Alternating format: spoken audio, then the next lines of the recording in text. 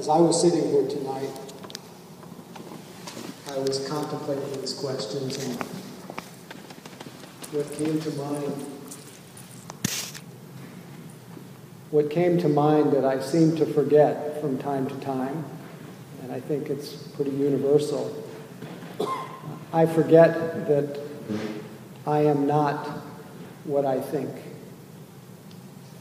That a thought, just as a thought of my mother is not my mother, a thought of myself is not myself. What I tend to forget, what we tend to forget, is that again, I'm using language, but the divine in us.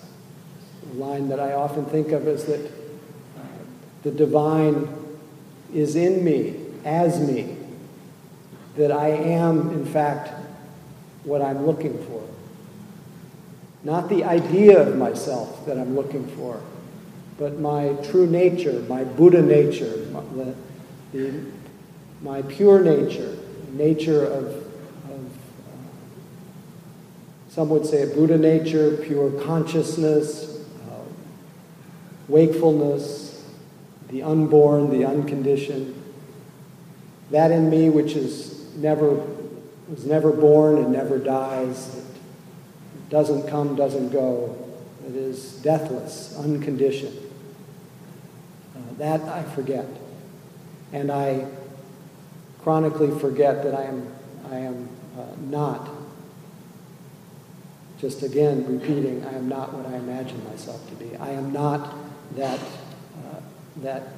distorted version of myself that plays in my mind. I am not the one who is above, below, or equal to someone else.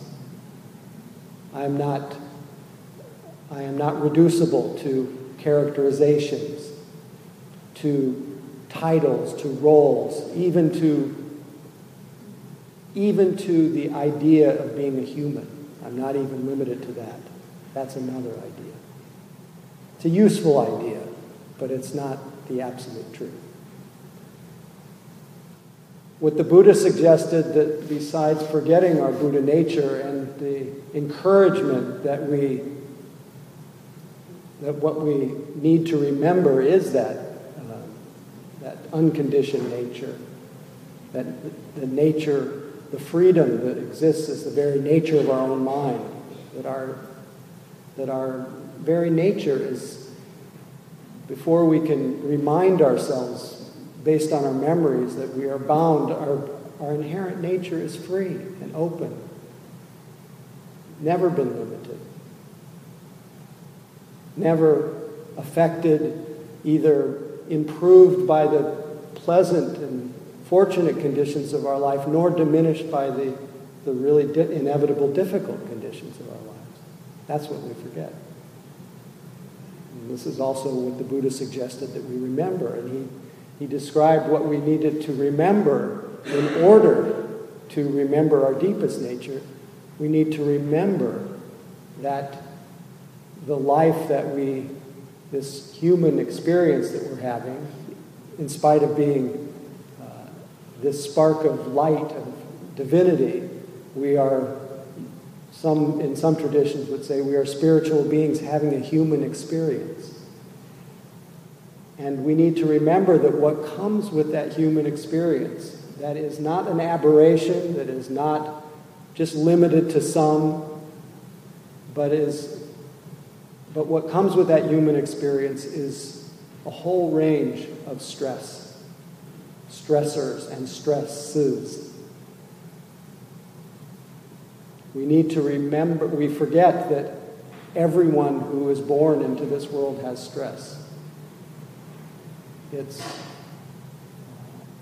Everyone has just the stress of being born, the stress of getting old, the stress of getting sick, the stress of, in my case, I'm in my 3rd week of back dukkha, the stress of body dukkha, the stress of mental dukkha, the stress of not the mental dukkha of my reactivity to the body dukkha, but the stress of not getting what I want in my life, and the the stress of not wanting what I get. This is what we all forget is a universal experience, and not just me.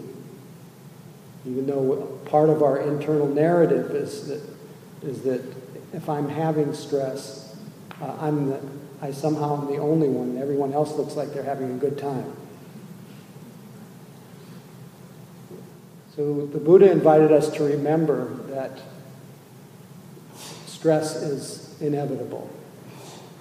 And what keeps us bound up in that stress, another thing that we forget and need to remember, what keeps us bound up in that stress is that chronic desire for things to be different than the way they are. Our contentiousness with the truth, not being in harmony with the truth, wanting ourselves to be different, wanting others to be different, wanting the world to be different. The state of wanting things to be different, when we are not completely aware of that, but lost in it, keeps us in a state of tension, a state of suspended happiness, a state of suspended well-being. As I often like to say, constantly waiting for a future that never arrives. Because, as Alan Watts says, time is always now. That there is no salvation in time. That the only place we can find freedom is now. But our mind hypnotizes us into postponing this sense of freedom to some imagined future that never arrives. So this state of craving for things to be different, wanting, hunger, thirst, keeps our bodies in a state of contraction, of worry, of anxiety. Because there is always that uncertainty whenever in regard to anything in the future, because it doesn't even exist. There's always an uncertainty whether our future present moments will work out the way we want them to. Any of you have that in your life? Well, the Buddha wants us not to forget that this causes us tremendous suffering, and to notice that.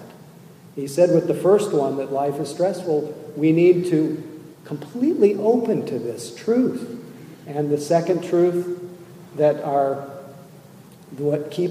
perpetuates us on a kind of wheel of hope and expectation and waiting, what keeps us on that state of craving, it needs to be abandoned. That's what we need to remember. This needs to be relinquished. We need to learn how to let go. Let ourselves be right where we are, to reclaim our heritage, as Thich Nhat Hanh said. He said, you who were the richest person on earth, been going around begging for a living, stop being that destitute child.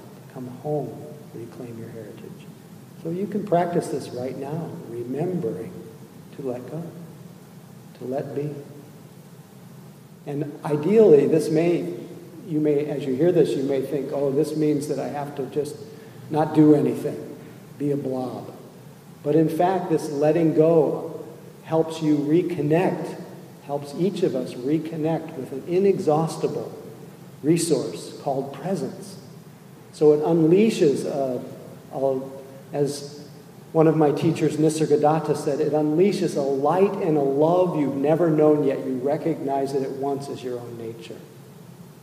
It says once you've tasted that living presence, that light of attention, that you'll never be the same person again. It says that the unruly mind will break that vision, obliterate that peace, but it's bound to return if the effort is sustained till all bonds are broken.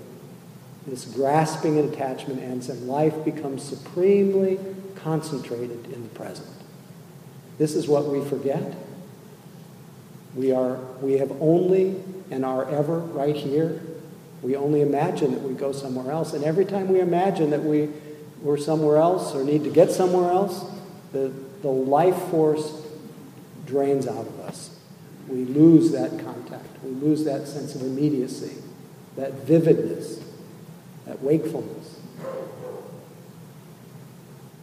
So the Buddha also said that we forget that and need to remember that there is the possibility in this very life of the cessation, of the end of this kind of turbulence, this kind of perseveration, this kind of torment in our minds of hope and wait and desire. There is an end to it. There is a capacity in each of us right here, if we stop waiting, to experience what he called the sure heart's release. A sense of abandoning the cause of suffering and realizing the third truth he talked about. There is an end to suffering, and the recipe for that, the prescription for that diagnosis is to realize it. And don't wait. Don't wait. Remember, remember, remember. Fourth truth, and this is the how of it all. It says that how can we remember? He said that there's a path. There is a path that can be followed, that can be practiced, that can be created, really. I think that's maybe more important. A path that is created. And that reminds us all that a path is not something that we just follow that somebody else has done, and we become meditators and look like other meditators and talk like other meditators, but a path that's created in the fabric of our own life as ourselves. The divine is in you as you, that unique expression of life whose practice will look only like your practice. You may be able to talk about your practice with other people who are practicing, but don't expect it to sound the same. Don't expect your challenges and difficulties. Some of them are universal, but yours will look just the way it is. But there do seem to be some general characteristics. There's some general things that we forget and that we need to remember. That there are ways in this world that it's easy to forget. There are ways of being truly happy and well. There are ways it is possible to be truly happy and well. Now that sounds almost strange in this world that has mostly, as I was actually speaking to someone about this today, we don't have too many models of well-being and health and happiness. Most of our models are of pathology and damage control and fixing, but not so much of a kind of positive vision of well-being. But the Buddha reminds us, what's easily forgotten is it's truly possible to be happy. And he talked about basically 4 stages of happiness that each of us, and I say this partly for those who have committed to 100 days of meditation and maybe forgot why you're doing it. And forgot why you're doing anything in regard to spiritual practice. We know kind of implicitly that we do it to be happier, to feel better, but sometimes it's just stress relief or something, and we forget the possibility of our practice. And the first possibility is that and what really helps us stay in a state of remembering and not forgetting, is that we make our whole life our practice. We make everything we do.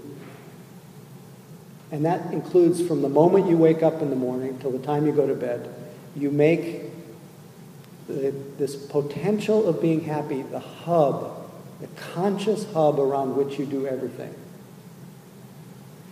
And the first part of that process, first kind of happiness that the Buddha spoke about, was the happiness that comes from being a person who lives a life of non-harming. A person practicing every day, trying to speak in a way that is harmonious, kind, timely, truthful, for the benefit of whoever we might be speaking to, rather than to harm them. To speak not just as a way of discharging our stress. As Kahlil Gibran says, those who can't live in the quietness of their hearts live in their lips. I've probably said everything in these Dharma talks before, but someone once gave me a card with that saying on it for my 28th or 29th birthday. And it was supposed to be a gift. It was a wake-up call. Now I have to give you a little bit of the backstory. The person had a crush on me, and I was not very obliging. And I didn't realize I wanted to be this person's friend. Very much wanted to be this person's friend. But they really shut down, and they weren't nice to me anymore. And in my young ignorance and innocence, the way I dealt with them not being so open to me is that I tried harder and harder to get them to like me, which meant that I filled up all those uncomfortable spaces between us. And then she wrote me this card with the Kahlil Gibran. People who can't live in the quietness of their hearts live in their lips. Anyway, it's been a great lesson. So wise speech, learning how to be conscious with not just what goes into our mouth, that's also a good thing to be conscious of, but what, maybe even more importantly, what comes out of our mouth. What's the motivation for what we're saying or not saying? And being very clear about that. So not harming with speech, not harming our planet, trying to live as much in harmony with nature as possible, being sensitive to that every day.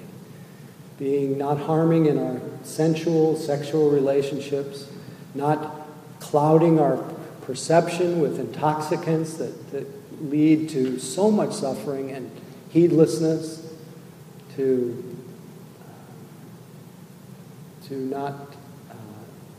be respectful of other people's property, to respect other people's lives, value other people's lives, to value our own lives, not to cause harm to ourselves or others. The Buddha suggested that this kind of practice, something that we can do every single day, you don't have to go on retreat to do this, but every day, if you wake up and you make a conscious practice of non-harming, it is understood, and I can speak somewhat from my own experience, although I'm a work in progress, that this kind of practice of non-harming leads to what the Buddha called the bliss of blamelessness, a kind of happiness of knowing that there's nothing that you need to hide, that you are comfortable in your skin, you're not reverberating from the effects of what you've said, what you've done or haven't done, that you're at peace with yourself. And because your very field of presence has that quality of non-harming, because as you all know, I don't think it's such a new age or woo-woo kind of thing. We all are transmitting the state of our consciousness to each other every day. We are impacting each other. We've all felt it when someone comes in the room who's quite happy, and someone who comes in the room who is irritated, angry. This is not to say you shouldn't feel irritated or angry. We do, whether we like it or not. But we are impacting each other by our state of mind. But the state of purity that comes from purity of action gives off a scent where people tend to relax around you. People tend to not be afraid of you. People tend to not have to put up defenses to protect themselves from you. So you also give, if you have this kind of happiness, the happiness of non-harming, you give people what the Buddha called the gift of fearlessness. People don't have to be afraid. This is something we forget, that we have the power of happiness in our own hands. We're not just victims to our minds, that we not only have to, although we do experience the fruits of our past actions, we also have the benefit of being able to, in every moment of every moment is a moment of creative possibility, we have the power to plant the seeds that will produce the very happiness that I'm describing. And that is really how you live your life. And whether you think about that in the moment that you wake up in the morning. So I always recommend put a list on your refrigerator of the 5 basic training guidelines, ethical guidelines. Not killing, not stealing, not being exploitive in sexuality, wise speech, not telling, everything I've just said, and not taking intoxicants to the point of heedlessness. Put them on your refrigerator. Think about it every morning. Plant that seed. It brings happiness. I think anybody that's really taken this practice on has found a certain kind of joy of non-harming, some variation of it. The Buddha said that not only can we have the happiness that comes from non-harming, but we are also so eminently trainable that we're not just stuck with the minds that we have. That our minds are, that we can actually train our attention to stay here. To not be so caught up in there and then, but be more actually focused in here and now. As I said from Nisargadatta, to have our life supremely concentrated in the present. And the Buddha recommended that we, as a foundation for our practice, we have both non-harming and that we cultivate the qualities of mind, because our minds are quite creative, that we cultivate the qualities of mind that bring a state of tranquility, calm abiding, concentration, and lightness to the mind. That's what's called samadhi. The happiness of a mind that is well collected and composed. And how do we do that? How do we remember the happiness of a concentrated mind? We keep directing our attention to, in our formal practice, to either changing objects of meditation or to a single object of meditation. Many people, and what I often offer on Tuesday nights, because it's kind of simple, is using the breath and the body as our primary anchor. You do this again and again, and you keep doing it again and again and again and again and again, you will notice that your mind and body start to come together in harmony. You start to feel a sense of presence, aliveness, start to feel a sense of calm and rapture and comfort, start to feel a kind of energy, of a power in the mind, a focalized power instead of a scattered, dispersed quality. This is all within our power if we remember to collect ourselves here in the present moment.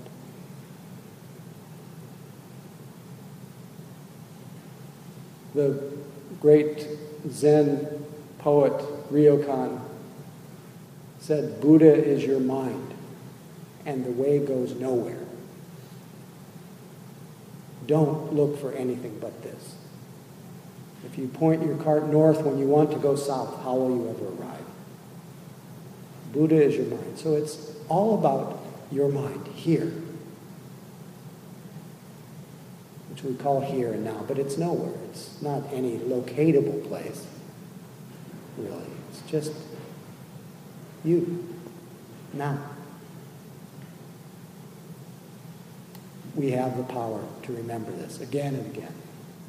It's wonderful, though, to use our body, to use our breath, because they anchor us here. If you feel your body, you know you're here. It's always here. So take advantage of it. Put your mind in your body in your mind. You can use it as a mantra. Put my mind in my body in my mind. Put my mind in my body. Let's do it all together. Mind in the body in the mind. Mind in the body in the mind. Sorry.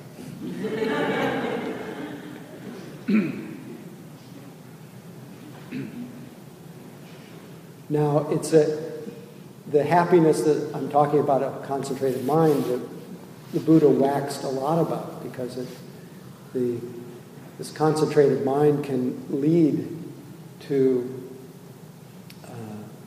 profound states of concentration, profound states of happiness. But the Buddha reminded us in his teachings that this happiness, although very supportive and very helpful, very healing, very transformative, this kind of happiness of a concentrated heart and mind is temporary. And his recommendation was that we don't stop here, but that we actually aim for an even higher kind of happiness, a more reliable kind of happiness, the happiness of freedom, the happiness of liberation. And you'll find that most traditions that offer meditation practice offer basically two kinds of traditions. Those traditions that offer teachings that culminate in high states of tranquility, and those that culminate in freedom, in the sense of everything being welcomed. The sense of freedom that means whatever is happening in your mind and body, whether it's a rarefied state or a completely painful, horrific, impossible state, that each of them, freedom means being able to ride those waves with a state of balance and openness and the capacity to meet those joys and sorrows without so much reactivity, to be unplugged from dependency on our situation or our experience being one way or another for our sense of well-being. It's easy to talk about this, but not so easy to actually achieve this, because of that first truth, we're faced with sometimes impossible. I wasn't going to complain tonight, but I had 12 hours on Sunday where I had unabated sciatic nerve pain, so down my entire leg, so excruciating that I was screaming and crying. I realized then that I am a work in progress as far as equanimity goes. Equanimity was out the window. But I also realized that in many cases in my life, in a lot of ways, equanimity has settled in. I don't, as much as I used to, sweat the difficulties and I don't sweat things. I don't add to what's already difficult situations as much as I used to.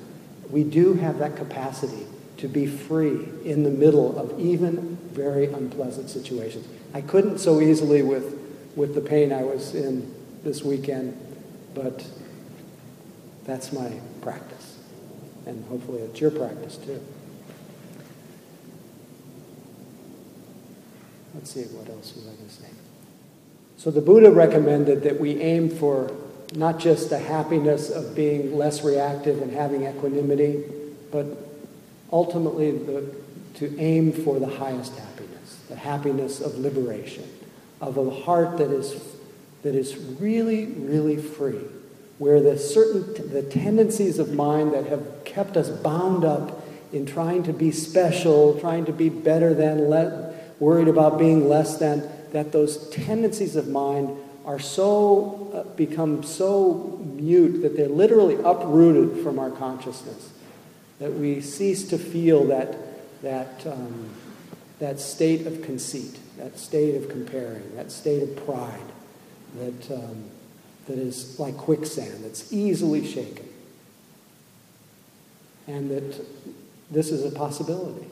So there are these traditions that are based on calm abiding and tranquility, and traditions based on wisdom. The Buddha recommended that we remember that we have this capacity for freedom. And he suggested that if we aim for that highest kind of happiness and freedom, that all the other kinds of happiness and pleasure will come in their wake. But we have to remember why we're doing this. We're doing this to be free. Now, you may not be doing it to be free. The most important thing at first is to be honest about why you are practicing. If it's just about self-improvement, if it's just about more pleasure, if it's just about more sense pleasures, you'll be disappointed, because it really is about this kind of happiness that doesn't depend on those things. It's not just about, as one of my teachers called it, high-class samsara. It's about freedom. So that's all I have to say. Are there any comments or questions before we call it a night? Anything that you've thought of that you forget that you need to remember? Please. You mentioned that Tuesday nights we use the breath as the object of meditation, but there are other objects as well. Besides. Yes, well, I talked about the other objects, but we use a primary anchor. And I usually encourage people to connect and sustain their awareness to the breath and be gracious when other experiences arise. But there are other ways of practicing where you simply use awareness as your anchor, just knowing that you're knowing. Or whether you use sound as your anchor, or use just the sitting posture as your anchor, or use light as your anchor. There are many different things. Tonight, for example, I used my face muscles as an anchor. And it was so fun to see how the face forms around our personality view, our identities. And it kind of takes on its persona, and how different the face is when you just let the face be the face. And I noticed that it softens. And I noticed when the face softened, mind softened. Mind got much quieter. And then much more easy to have a calm abiding, much more easy to stay with the anchor of the in and out of the breath. That's what came next. But so that's many different things you can pay attention to.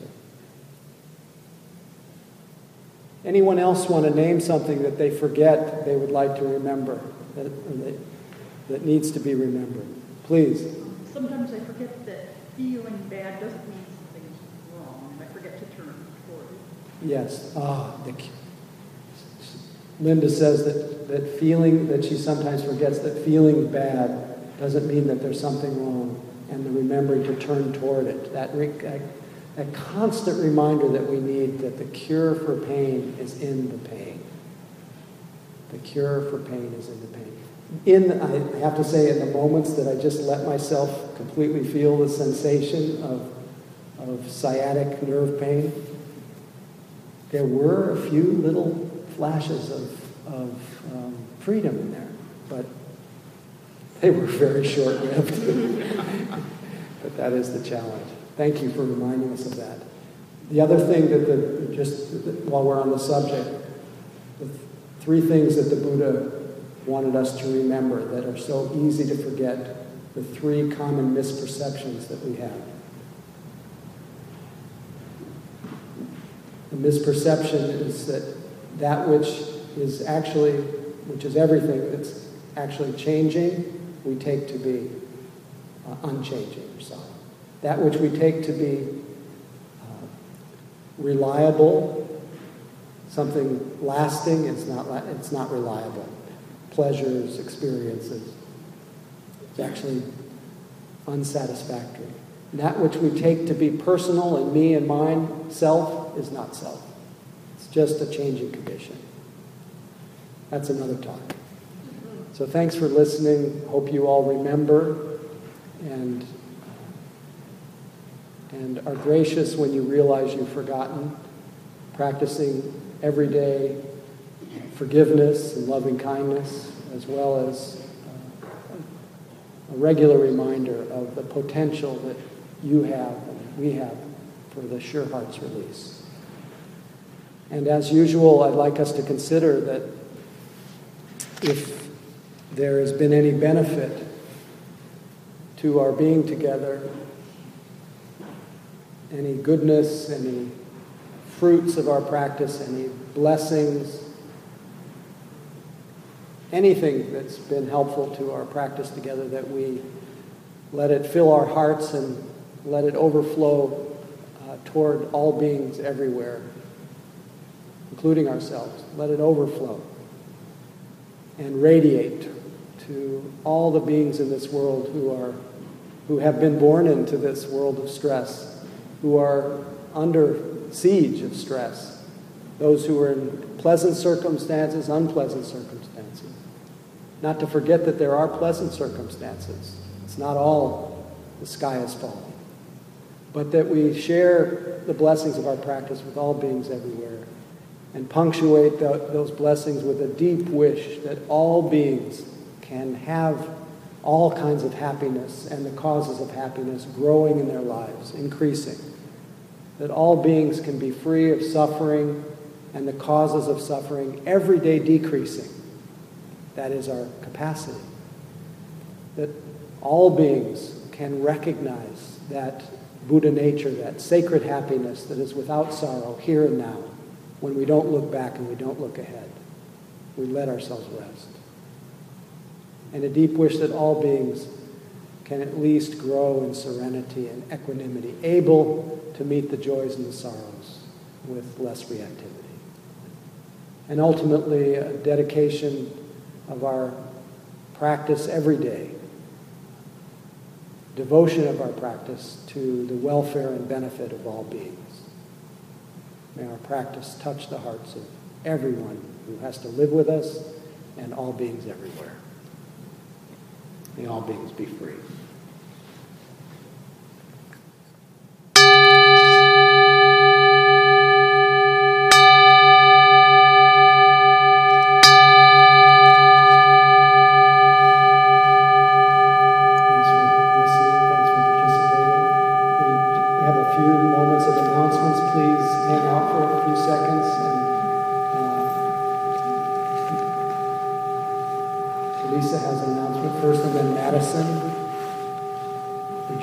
Speak on your behalf?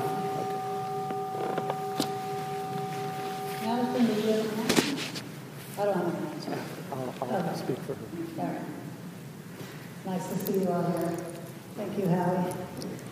That's great. So I'm going to volunteer to do the Dharma talk, and I'm tired and spaced out, so I made a few notes, so if you don't mind. Consult them. You know, what I was thinking about really touches on what Howie was talking about tonight. And there's a classic response to the question of, how can I ever repay you for your teaching? And that response is that teachers have given since the Buddha is by having the intention of practicing. And as Howie was talking about, and as many as you know, sitting silently in our chair or on our cushion during meditation is just one form of practice. And, you know, many of us are familiar with other forms, such as the heart practices of loving kindness, compassion. But, you know, I was thinking today, how often do we really reflect on the practice of Dharma? Because Dharma is another practice.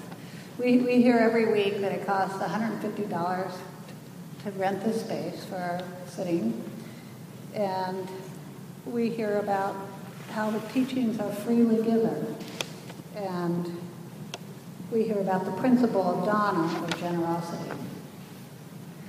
And that principle is that if you're gladdened or inspired or grateful for the teachings that you've received here, then you give with a sincere and thoughtful attitude. The idea, the principle of Dharma is that it reinforces the gladness that it inspired your gift. And it also reinforces the value of your generosity. So Howie's practice of Dharma, one form of his practice is by giving us the teachings, and which he does with a really glad and open heart and mind. So bringing it back to our own practice, how often are we mindful about how it really feels to give on Tuesday night when we put our money in the basket? So this week I'd like to ask everybody to really try to practice that. Play with it, see how it feels. Pay mindful attention to, the whole process from when you pull out your purse or your wallet to figuring out how much money you're going to put in the basket to walking over there to putting it in. Just investigate that, practice with it, see how it feels. And thank you for your practice and for your generosity. Thank you, Heather. Thank you, Lisa. I'm not sure, just to change the tune a little bit, one of our Sangha members has her housing right now is being threatened and is wondering whether there is anyone in the Sangha that that has the wherewithal or the knowledge of anyone who can provide housing right now for someone who's, I don't know about the financial limitations, but if there's any way to have some very reasonable housing available, please come up in this direction after we end, and the person who needs it will be up here with me. Okay? So thank you for your practice. Thank you for your dana. Thank you for your consideration of helping to provide housing for someone in need. Thank you.